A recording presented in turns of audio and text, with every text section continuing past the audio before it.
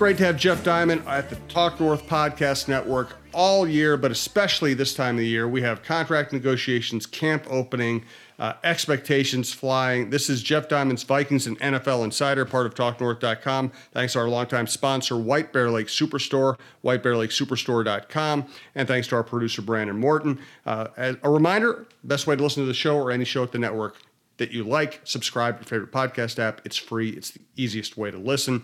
So, Jeff, let's start with this. Camp is opening, and we still have some stories hanging over the Vikings' heads. Danielle Hunter, Justin Jefferson, now Jordan Addison driving 140 miles an hour. What are you most interested in here in the early days of camp? Yeah, I think there's always some great storylines entering training camp. Last year, of course, it was Kevin O'Connell as a first-year coach and Ed Donatel as installing a new 3-4 defense. Worked really well for Kevin O'Connell on offense, not so good for Ed Donatel. And so I think one of the big storylines, of course, is Brian Flores coming in with a similar 3-4 base, but a much more aggressive defense, a different look. So that will be interesting to watch. And then key position battles are always a key storyline in training camp. And so what I'm going to be watching when I go out to the Vikings headquarters for training camp is especially the corners, because you look at these last two draft classes, Jim, and it's really fascinating to see how many defensive backs they've drafted and how not as much impact as they need from these players. And we're talking about, at the corner spot, we're talking about, start with Andrew Booth Jr., second-round pick last year, played 6 games last year, and knee problems.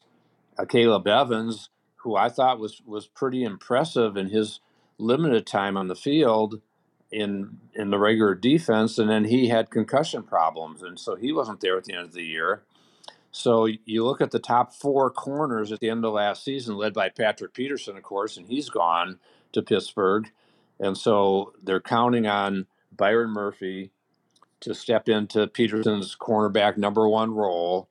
And Murphy's coming off a back injury, played half the games last year for Arizona. Certainly has talent as a former, I think, second-round pick. But I think that O'Connell and Flores really have to be concerned about the corner situation. I think that's the key to this defense improving from number 31 last year. That was eventually part of their downfall in the playoffs against the Giants, along with Kirk's check down. And we could talk a little bit about that later when we talk further about the Netflix show, which I did finish, by the way, at the last 2 episodes. And I thought it was a great series, but we'll talk a little bit more about that later. But just, I think the keys to this defense: getting Hunter in camp, having the pass rush be reasonably effective as it was, especially early last season, first half of the season, when Zadarius Smith was excellent until he fell back with his knee problems in the second half. So Hunter, they've got to get Hunter in camp and get him under contract, or get the contract extended. They need Marcus Davenport to step up. He was hurt last year. He's a former 9-sack guy in New Orleans, a big free agent signing. DJ Wanham, it's a big season for him, his 4th year before he can hit unrestricted free agency. Patrick Jones needs to make an impact as a former 3rd-round pick. Dean Lowry with the inside pass rush, who's been a pretty good player in Green Bay, and I think was a good bargain signing for them, because they lost Dalvin Tomlinson, who I think Cleveland overpaid for him. And Harrison Phillips, he's an okay player against the run. I'm not sure he's a big pass rush guy. So, and can Roy, the 5th-round pick out of LSU, can he step up inside? So a lot of questions on that pass rush. But to me, it's going to be that the corner situation, and not only having 2 of these corners emerge, and we're talking from among a group that not only includes Booth and Evans that I mentioned, but also Mekhi Blackman, the third-round pick this year, he could make a play for a spot, and maybe even as a slot corner, or when they move Murphy inside on third downs. Jay Ward, they drafted in the fourth round. He's a safety and corner who has played some slot, and so I think that's going to be the biggest thing to watch in training camp, how that whole cornerback situation shakes out. And not only the fact that they find two starters and really three, including Murphy, that he can stay healthy, and including a slot position if if Murphy plays in the slot, who plays outside. But can they play well? It's not only lining guys up, but they got to play well and not be a liability for this team. When you talk about they're not missing Eric Kendricks, who didn't play great last year in the 3-4, we know that. And so Brian Asamoah steps into that spot as a second-year player. Just so many questions on defense. The offense should be great. Let's face it, they were top 10 last year, and they should be just as good, if not better, this year, even though Dalvin Cook is gone. I think they've got enough quality backs. Cousins will enter with a chip on his shoulder, which is always good for him going into the last year of his deal, and with the negative feedback from that last check down play, even though he had a great regular season. So I think the offense will be fine. I think the special teams will be fine. It's the defense that's the big question. And so I'll be watching Brian Flores, how he plays that defense, who wins these position battles on defense. And then the offensive line is always a question, of course, even though they've got 5 guys drafted in the first 2 rounds. But the key there is going to be, can Ed Ingram step up in year 2 and improve, especially in pass protection, where he was often a liability last year. But he was pretty good in the run offense. But kind of the interesting thing is that Ezra Cleveland was the guy on that ill-fated final play who was pushed back into Cousins by Dexter Lawrence. So, who, by the way, they should have been doubling on that last play anyway. Yeah, it's not that any of that bothers you. No. It doesn't weigh on me as much as Gary Anderson's missed field goal in 1998, which affected me personally more. But I can certainly feel the ill ease of Kevin O'Connell and Kirk Cousins for how that last play unfolded against the Giants. But I thought, Jim, in talking about that Netflix series, and I know you've watched it now, Yep. I thought one of the really interesting things was seeing Cousins doing his postmortems and the drive home with his wife after the game, and just beating himself up for really a couple of plays in the game, especially on the previous play to the fourth down play when he threw a little behind KJ Osborne. Mm-hmm. That was the play he beat himself up more than even the check down, because he felt like on the check down he was going to get sacked, and probably true, although I still would have preferred to have him throw it up to Jefferson even if he's in double or triple coverage. Who cares? Give him a shot. Right. Yes. And that was the most fascinating thing about, and I thought that was the great contrast in the show, is that you had Mahomes just incredibly confident, like bring it all on. I'm going to play through every injury. I'm going to make every play. I trained myself to make any kind of throw I need to make. I don't care who we're playing against. And just, completely, he had that great athletic arrogance. And then he had Cousins, who's just like, you feel like he's just like hyper analyzing everything, and he felt like he was kind of getting uptight the Giant week, and he's still uptight after the game. It's just what a great contrast of personalities. It really was, and you had Mariota in there, who was eventually demoted in Atlanta, but certainly Mahomes and Cousins were the stars of the show, and yes, and you have to always salute NFL Films, how they capture the Super Bowl coverage and all the inside of following Mahomes and his family, and in the suite with his wife, and even Julie Cousins, a lot of great stuff with her in this series.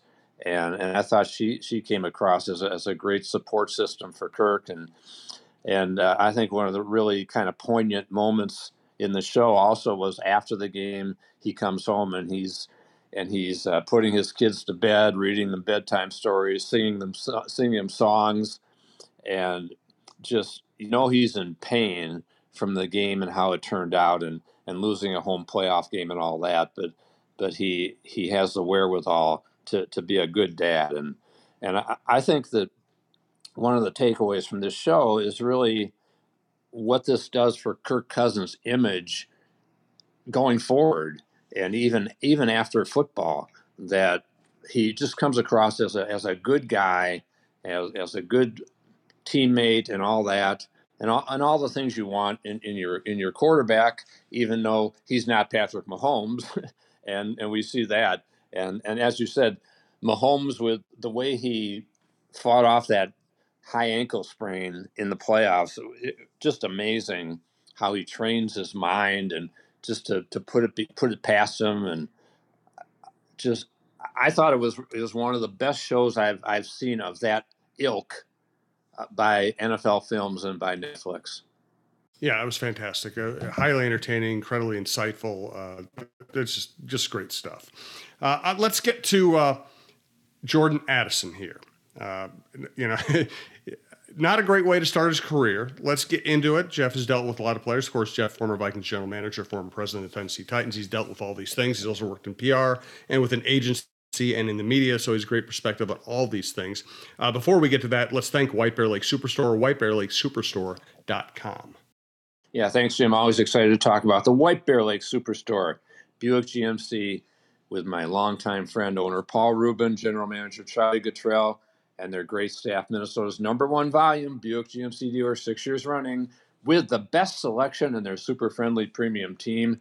Check out whitebearlakesuperstore.com. You'll see 0.9% APR with a $2,000 trade assistance on 2023 Sierra 1500s. 2.49% APR on 2022 and 2023 Buick SUV models, including the Encore GX Preferred. 1.9% APR on GMC Acadias, plus no monthly payments for 90 days on many of these great vehicles. The White Bear Lake Superstore also is the Quigley 4x4 Van Superstore. They are a certified elite dealer. Only 7% of GM dealers make the cut. So visit in person at 3900 Highway 61 North in White Bear Lake, or online at whitebearlakesuperstore.com for all your vehicle needs and the premium experience. Buick GMC, we are professional grade. So Jordan Addison gets cited for driving 140 miles an hour at 3 a.m., saying he had a dog emergency, worst excuse ever. He also was injured during mini camps, has not really been on the practice field yet. What's your level of concern with this young man? He definitely has question marks coming in about his health after sustaining a reportedly minor injury at rookie camp that kept him out of OTAs and mini camp practices in June and late May. And so then you add this bizarre incident where he's driving 140 miles an hour and then blames a dog emergency. The weird thing about that's pretty easy to check out, right, Jim? You can check out, Yeah. was the dog taken to an emergency hospital, to an emergency vet? What happened? So, yeah, I think that, let's face it, we're talking about a 21-year-old guy, and obviously has some maturing to do still. He gave a nice apology afterwards. No one was hurt in the incident, fortunately. But yeah, I think overall he's a concern entering training camp, because can he stay healthy, first of all? I always worry about these rookies. Do they come in camp in shape, and can they stay healthy when things ramp up, especially when they get to the joint practices with the Titans and the Cardinals, and that's going to be really high level competition. But can he get through the first couple of weeks before even those things happen? He's obviously being heavily counted on to be one of the top 3 receivers, and we'll see if he's number 2 or KJ Osborne's number 2 and Addison's number 3, and then what happens with 4 and 5 with Rager and Naylor and others. But Jordan Addison, first round pick. You draft a guy in the first round, you're counting on him to be a starter, and doesn't necessarily have to be day one, but he certainly should be in the mix as a top 3 receiver. So when we talk about things we're watching at training camp, all eyes are going to be on Jordan Addison, along with those corners I already mentioned and the pass rushers. And so, yeah, Jordan Addison, he's a concern. Yeah, no kidding. They had so many needs, they decided to take a receiver, which was not strictly a position of need. They needed the guy to be a dynamic player this year if they're going to do anything. What is your, now listen, we're talking here on Tuesday morning, and of course we're doing a podcast, so by the time you hear this, some of these issues might have been resolved. At the moment, how do you see the Hunter and the Jefferson negotiations playing out? What's your level of concern for both? Well, Justin has said he's going to report. And the question is, if he doesn't have a contract done, does he do a hold in, as the term is, which means that he doesn't practice full go, he's not involved in team drills, that his agent keeps him out of the mix where he could sustain a serious injury that would affect the contract. And there's so much at stake here when you're talking about a $30 million or so a year contract. And so, yeah, if I'm his agent, I don't want him doing much of anything other than conditioning and running a few routes, but not going into one-on-ones, not going into team drills, although he did that at the end of minicamp. So perhaps Justin just doesn't care and has we know he's a supremely confident guy. So he will report, I'm sure, and we'll see how much he does.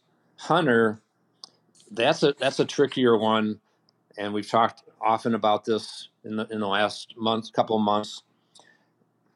But I don't think the Hunter deal, as I've told you often, I don't think it's that hard a deal to get done because of he's got that $5.5 million of base and roster, or 5.4, that they can, if they do a signing bonus in the $20 million range on a 3 or 4 year extension, they can get basically the same $13 million cap number on Daniil this year. So it's not going to be a cap hit. And even Jefferson's deal is not a big cap yet. It might go from maybe $4 million to $8 million this year when they factor in a big $30 million signing bonus spread out over 5 years as part of the deal. But both of these deals should not affect their salary cap that much, and they've got whatever $19 million of room that they've been saving to do these 2 contracts. And I still say they should have enough money possibly to go out and get another player who could help that defense. And the guy I've had my eyes on all offseason, as you know, has been Justin Houston, who I believe still hasn't signed anywhere and played for about, I think, $5 million last year with base salary, rosters, and incentives in Baltimore, and had nine and a half sacks, playing whatever 40% of the downs. He's a guy that I think could be a really big help to this defense as a pass rusher. And so I don't think he's signed anywhere yet. He didn't in the last couple of days. I think they've got plenty of money to do the things they need to do and get these deals done, especially the Jefferson and Hunter deal. Jefferson, as I said, will report, I think. Hunter, that one could take a few days, maybe a week or so, but I think he'll be in. What did you think of Saquon Barkley's signing, and does that have any effect on Dalvin Cook, and what's going to go on with Dalvin Cook? Yeah, I think Barkley signed a 1 year, $11 million deal, which reportedly includes about $1 million in incentives. he as opposed to the franchise tender of 10.1 million, so he got a little more money. I think he made a wise decision because really he didn't have much choice after the long-term deal was not reached by the July 15th deadline. So I think Saquon made the right choice, understanding where the running back market is. He's obviously not happy that he didn't get the long-term deal, but the Giants can franchise him again next year at 120% increase, so he could then go to about 13 million. So It's about 24 million over 2 years if he's franchised next year. We'll see if he can stay healthy and have the kind of season, the 1,300-yard season he had last year. He certainly was impactful in that playoff game against the Vikings. He was a difference maker for the Giants that day. Not so much against Philly in the divisional playoffs with that great Philadelphia defense. But I think the next question is what happens with Josh Jacobs, who has now reportedly left Las Vegas and is refusing to report and play under the franchise tender. So what's going to happen with him? I would certainly advise Josh Jacobs to take the Barkley deal, even though he may not be happy with Barkley what he did, but it's just the lay of the land right now with running backs, and that does affect Dalvin Cook to the extent that I think he's going to probably sign in the $5 to $7 million a year range with some big incentives. And so it's just tough to be a running back these days. And look at the top wide receivers making close to 30, and the top running backs. Christian McCaffrey is at 16 million a year, but he's so big in the passing game. But the rest of the running backs are all in that 10 to 12 top guys: Henry, Barkley, and Jacobs if he plays under the franchise tag. It's just really tough with the running back market right now. The other thing we'll be keeping our eye on is the extensions for Joe Burrow and Justin Herbert that are being negotiated. How do those play out? And both of those guys had their 50-year options exercised, as did Justin Jefferson. But to me, Jim, Joe Burrow, he's a great player. I think he's probably the second best player in the league after Mahomes. And it was kind of interesting in the Netflix series to hear Mahomes talk about Burrow too, and how he was very apprehensive about going against him, even though he wanted to face him in the playoffs. But he knows what kind of player he is and how great he is under pressure. I love Joe Burrow as a quarterback. I love watching him play. And if I'm the Bengals, I get him extended and give him a little bit more than what Lamar Jackson got at $52 million a year.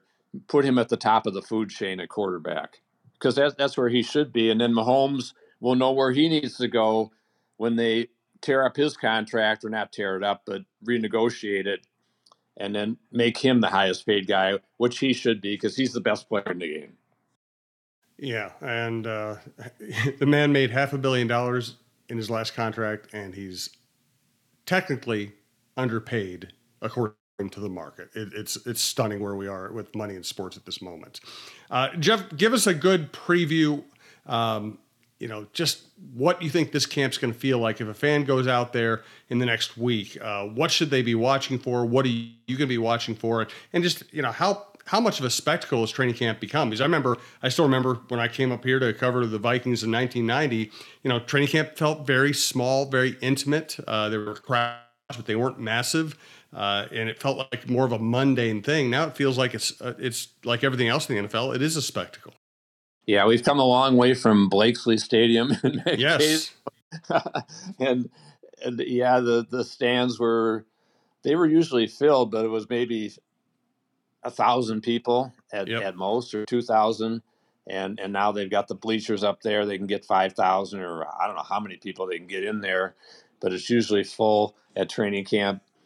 And hopefully we can get past this heat wave early this week before the practices, the full practices start later this week and this weekend that are open to the public, which is a great thing. And I also think it's certainly nice for the team and the players and the coaches that they don't have to leave town and drive to Mankato and then have players coming back 100 miles an hour Yep.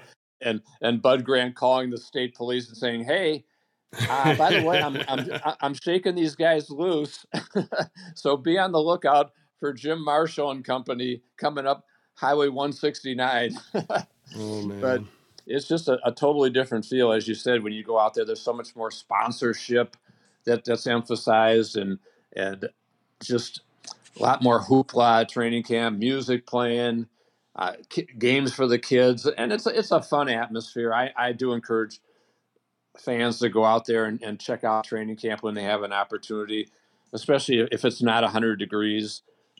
But I think to be on the lookout for, again, what's going on with the defense. Who's lining up at the first three corner spots? Is it going to be Murphy and Booth and Evans? And can Booth stay on the field? He never could in college. He didn't last year. He's a talented guy, but again, they need him to step up. They need Evans to stay healthy and step up. Murphy, those are the big question marks. Again, fans will be watching Jordan Addison. They'll be watching Justin Jefferson to see what he's doing, and they'll be yelling, "Justin, do the gritty." And so it's a fun atmosphere at training camp, and then especially when those joint practices come in a couple weeks with the Titans, who should be a reasonably good team in the AFC South, especially after adding DeAndre Hopkins. And then the Cardinals, who are a bottom feeder this year and really are kind of in rebuilding mode and waiting for Kyler Murray to get healthy. So, again, the focus is always going to be on getting ready for the opener September 10th against Tampa Bay here. But a lot of things that are going to happen in the next month. And overall, as I've told you often, my biggest concern was staying healthy in training camp, staying healthy in preseason games.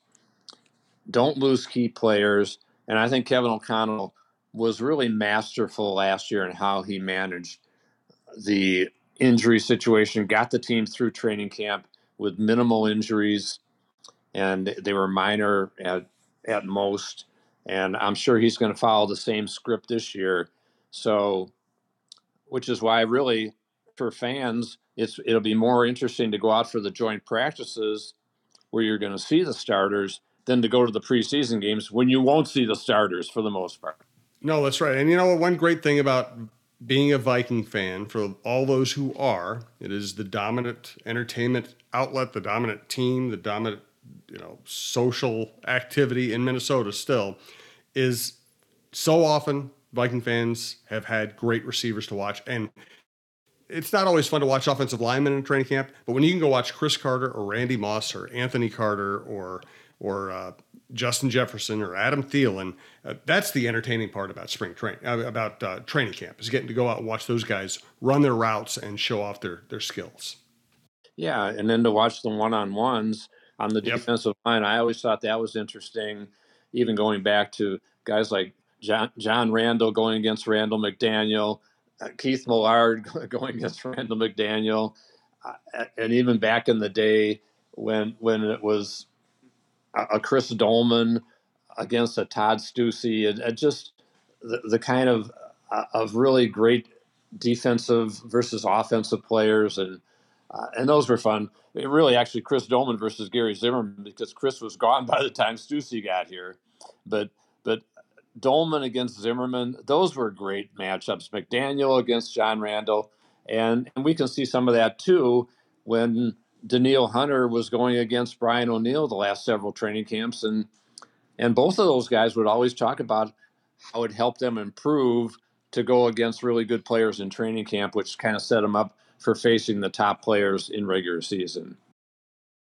Good stuff, Jeff. I'm off next week. Jeff's going to be back with Brandon to update you on what's actually happening in camp. I'm sure there will be a lot of news surrounding Hunter, Cook, Jefferson, and whatever we see in the early days of camp. So thanks for listening to TalkNorth.com. We do appreciate it. Again, best way to listen, subscribe to your favorite podcast app. And thanks as always to our longtime sponsor, White Bear Lake Superstore, whitebearlakesuperstore.com.